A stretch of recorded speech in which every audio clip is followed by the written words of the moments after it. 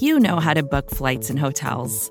All you're missing is a tool to help you plan that unbelievable travel experience. That's why you need Viator. Book guided tours, excursions, and more in one place. There are over 300,000 travel experiences to choose from, so you can find something for everyone. And Viator offers free cancellation and 24/7 customer support for worry-free travel. Download the Viator app now and use code Viator10 for 10% off your first booking in the app. Find travel experiences for you. Do more with Viator.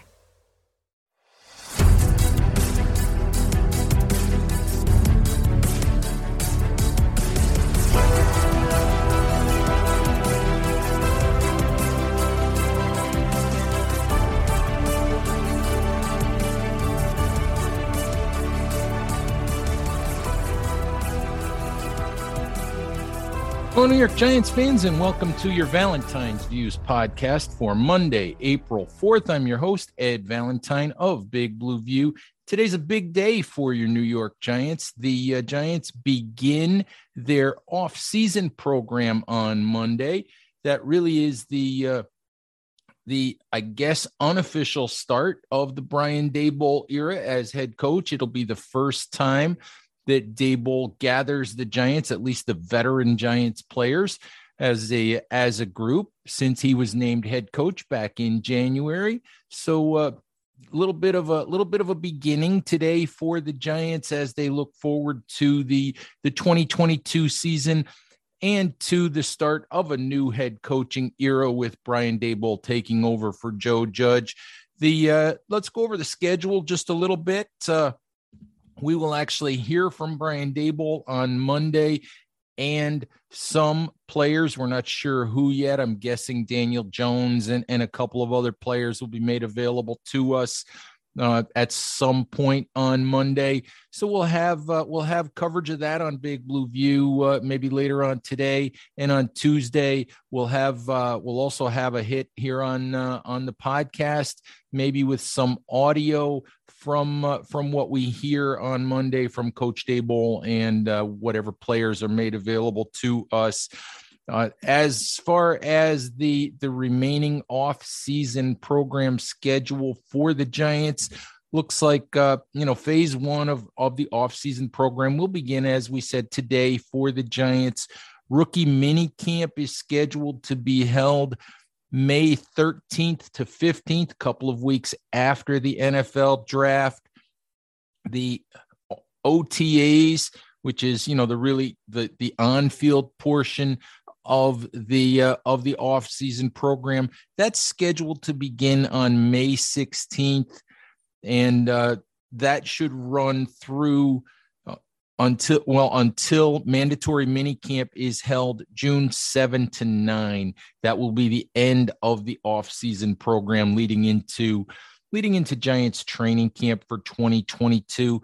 Media is supposed to have access to 3 of the off-season training activities, so we'll have coverage of those when the time comes. Also, General Manager Joe Schoen is scheduled to be available to us in his pre-draft press conference on April 21st, a week before the draft. So Big Blue View will be on hand for that, Giants fans. So please remember that. Look forward to that.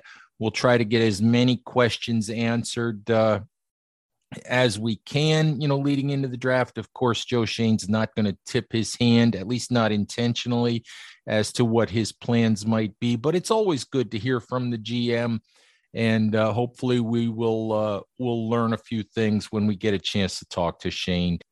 All right, I want to spend some time right now talking about Mississippi State offensive tackle Charles Cross, player who is more and more often mocked to your New York Giants in the top 7 of the upcoming NFL draft. Had a chance to talk to sports director of WCBI News in Mississippi, John Sokoloff, about Cross.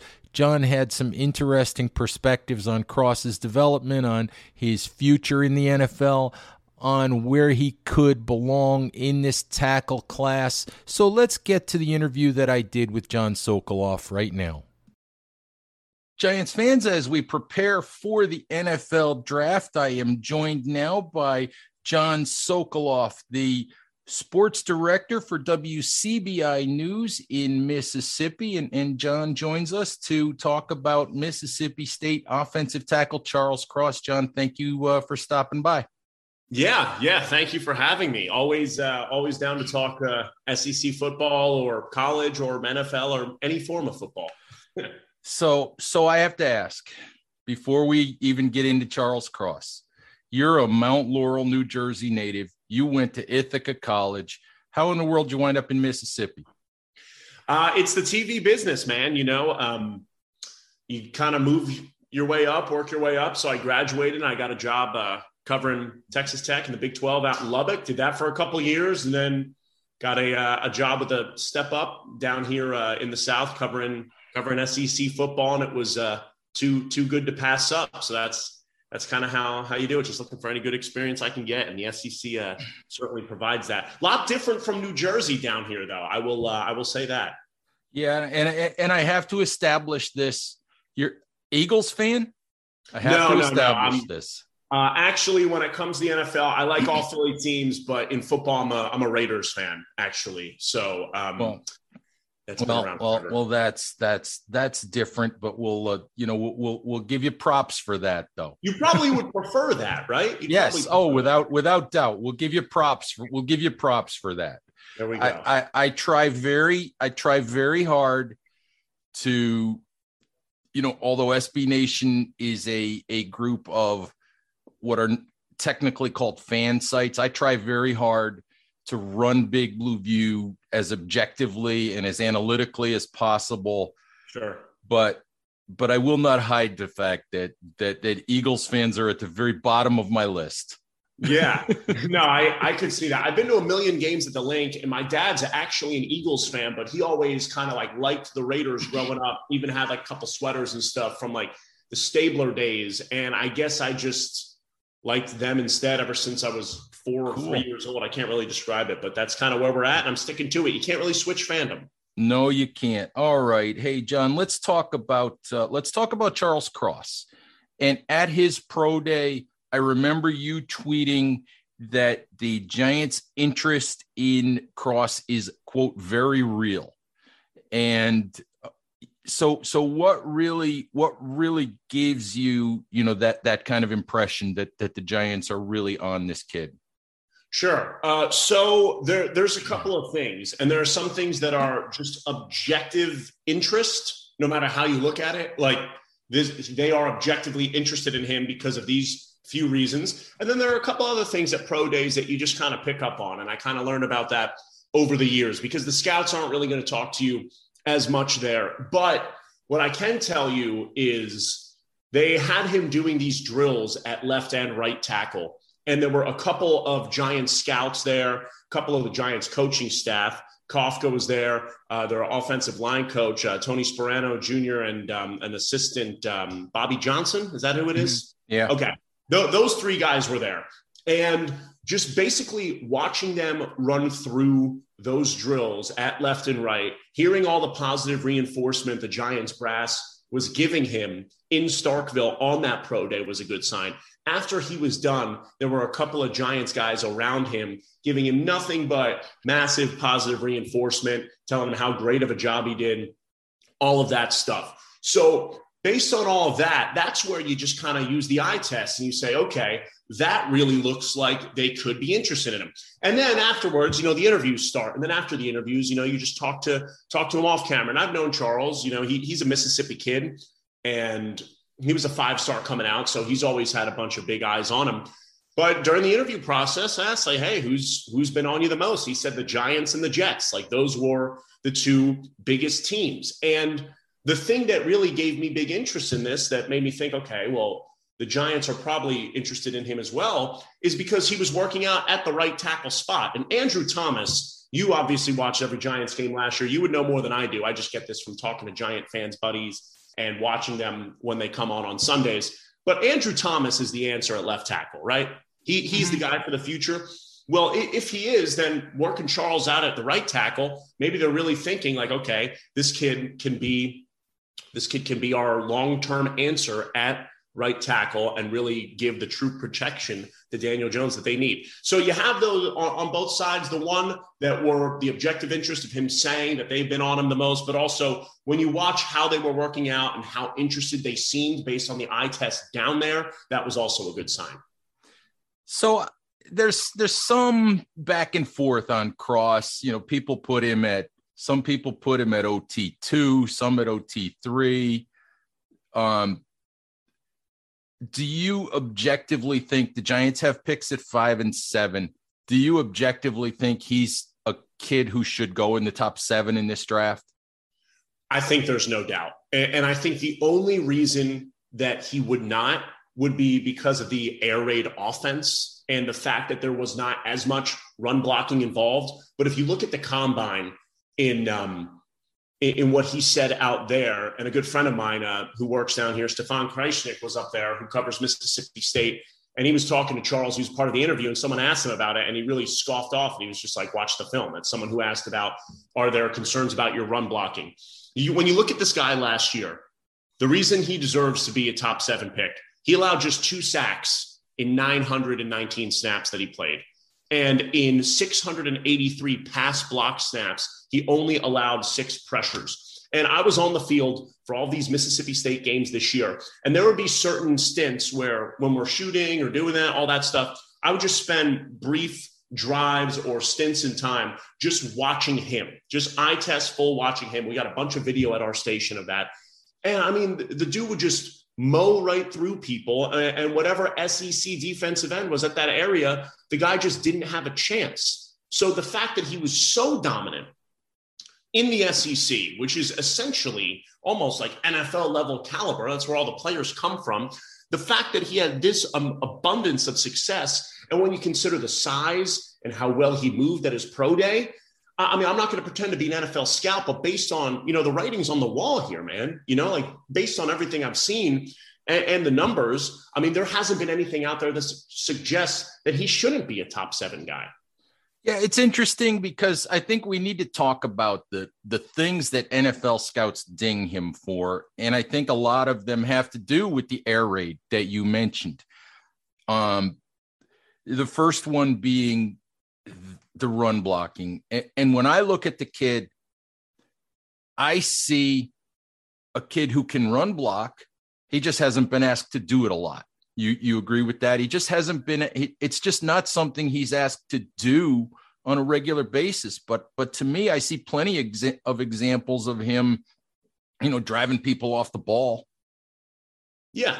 No, that's what I kind of mentioned there when I talked about those stints where I would just watch him. Like, that's all he did. And the Giants and those scouts down in Starkville at his pro day, they had him execute kind of those drills where he would, start either down, like basically these right and left tackle drills showcased kind of potential and what he can be in a run blocker in certain stints, if that makes sense. But you look back at the Leach offense, man, yeah, like they just don't run the football that much. There's not many running opportunities, and that's just not how this offense goes. And while, NFL offenses and air raid offenses, there's a bunch of different ways for comparisons there. But when you're looking at your offensive tackle, I feel like you have to see some traits, and these scouts will know the traits that these guys have, and if they can translate to that next level. It's not like a quarterback or something else. With O-linemen, I feel like it's a little easier to see, easier than other positions. And I mean, I just think this kid's going to be ready. And this is why you see him mocked so high. I mean, all the mock drafts I've seen, I think the lowest I've seen him gone is like the mid-teens. So that's, he's just got massive size, allowed basically no pressure, 2 sacks, 919 snaps, dominated, had been this athletic force since he was in Laurel, Mississippi, a 5-star since then. I think he's going to be a great pro. And I think if the Giants were to get him at either of those picks, then I think Giants fans would be happy at what that would build for that foundation for that offensive line. That kind of tandem with Andrew Thomas and Charles Cross, that sounds like it would be really nice and provide good protection for either Daniel Jones or whoever their quarterback would be in the future. Yeah, I certainly wouldn't complain. There are 2 other things that people try to ding him for when they talk about the Giants. One is the fact that he's been exclusively a left tackle. I think I looked at, I think he's played maybe 4 snaps, maybe as a freshman or something. He played like 4 snaps on the right side, and that probably really doesn't even count. But, and the other one for me is never really having played out of a 3-point stance. And what I say, and I just want your reaction. What I say when I look at that is, this is a 21-year-old kid who's a terrific athlete. If you don't tell me that he can't learn to play the right side, that he can't grow comfortable on the right side, and that he can't play out of a 3-point stance just because you haven't seen it. He's 21 years old. I think he can learn those things. So, and what I say is maybe the learning curve is a little bit longer, but I don't look at that and say, oh, he can't. So I'm just curious what you think about those things. Well, that's a big adjustment, right? You know, switching from one to another, that's a big thing. And also switching from, you know, if he has to play in different stances like that, that's something else too. And there's always a lot of adjustments when you go from college to the pros, even if you're in the SEC and even if you're playing against Texas A&M and Alabama and, you know, all these great schools year after year. It doesn't matter because the NFL is a complete whole other beast. I think Charles knows that. I think anyone on the Giants brass knows that those kind of adjustments need to be made. And I mean, it's been done before. And if you have a lot of athleticism, I feel like you can swap those positions and that could translate well. But when you look at it, I mean, he was doing those drills at the pro day, and I'm sure they were having him line up and do different things so they could showcase and find out whatever they needed. It's weird with these things, how some certain coaches will step in and have these guys do certain drills. I saw that at Ole Miss's pro day. Dan Quinn, the Cowboys defensive coordinator, was extensively working out with an Ole Miss defensive end, Sam Williams, who's a projected 2nd or 3rd round pick. He was having him do specific drills. So these guys want to see, you know, they want to see everything they can before they really make their board and make their decision. So if I could tell you, like, with complete certainty, if he's going to be great at right tackle, if he's going to be great line up in a different stance, I can't tell you that right now. But what I can tell you for a fact is the Giants saw him line up and work out in either different stances or at different positions. And I could tell based on what I saw in Starkville, they really liked what they saw. And they definitely were encouraged by whatever different range that he was showing off. And I think that's a good sign. But again, you never know with how these scouts go and what the board looks like at the end of the day, where after April 28th, we could end up seeing it and they could take the NC State kid, or they could take Evan Neal if he's there, or something else. So you never really know what that board looks like. I could just tell you for a fact that they were incredibly pumped up and they lined him up in a bunch of different spots. And in their opinion, he looked really good. And they've been on him, talking to him nonstop. All right. Hey, just tell us a little bit about Charles as a kid, a little bit about him off the field and what kind of young man he is. Yeah. I mean, he's a very humble kid. He's kind of a little quiet, you know, and when it comes to the media stuff, I mean, he's not the most animated guy. I think he's just an insane competitor. And I truly think like he just cares about football, and that's like the most important thing to him. He just wants to train. He just wants to be the best that he can. He's been having people in his ear left and right since he was younger, since he was in middle or high school, telling him how great he is. He was a 5-star guy from Laurel, all that stuff. So he's not that cocky, but he's incredibly confident, and he's been humbled, but knows how good of a football player he can be. And look, the kid's put in the work. Like you can be athletic, you can be big, you can be strong, whatever. But when you go up against these SEC defensive linemen, like it doesn't matter like how big or strong you are. You need to put in like that work off the field and work with your coaches and work with your teammates and just kind of have it all down. And the dude, basically, he couldn't have done worse at Mississippi State or couldn't have done better, excuse me. Charles Cross could not have done better at Mississippi State. And I think his preparation to do that, only allowing 2 sacks and 919 snaps, 6 pressures and 683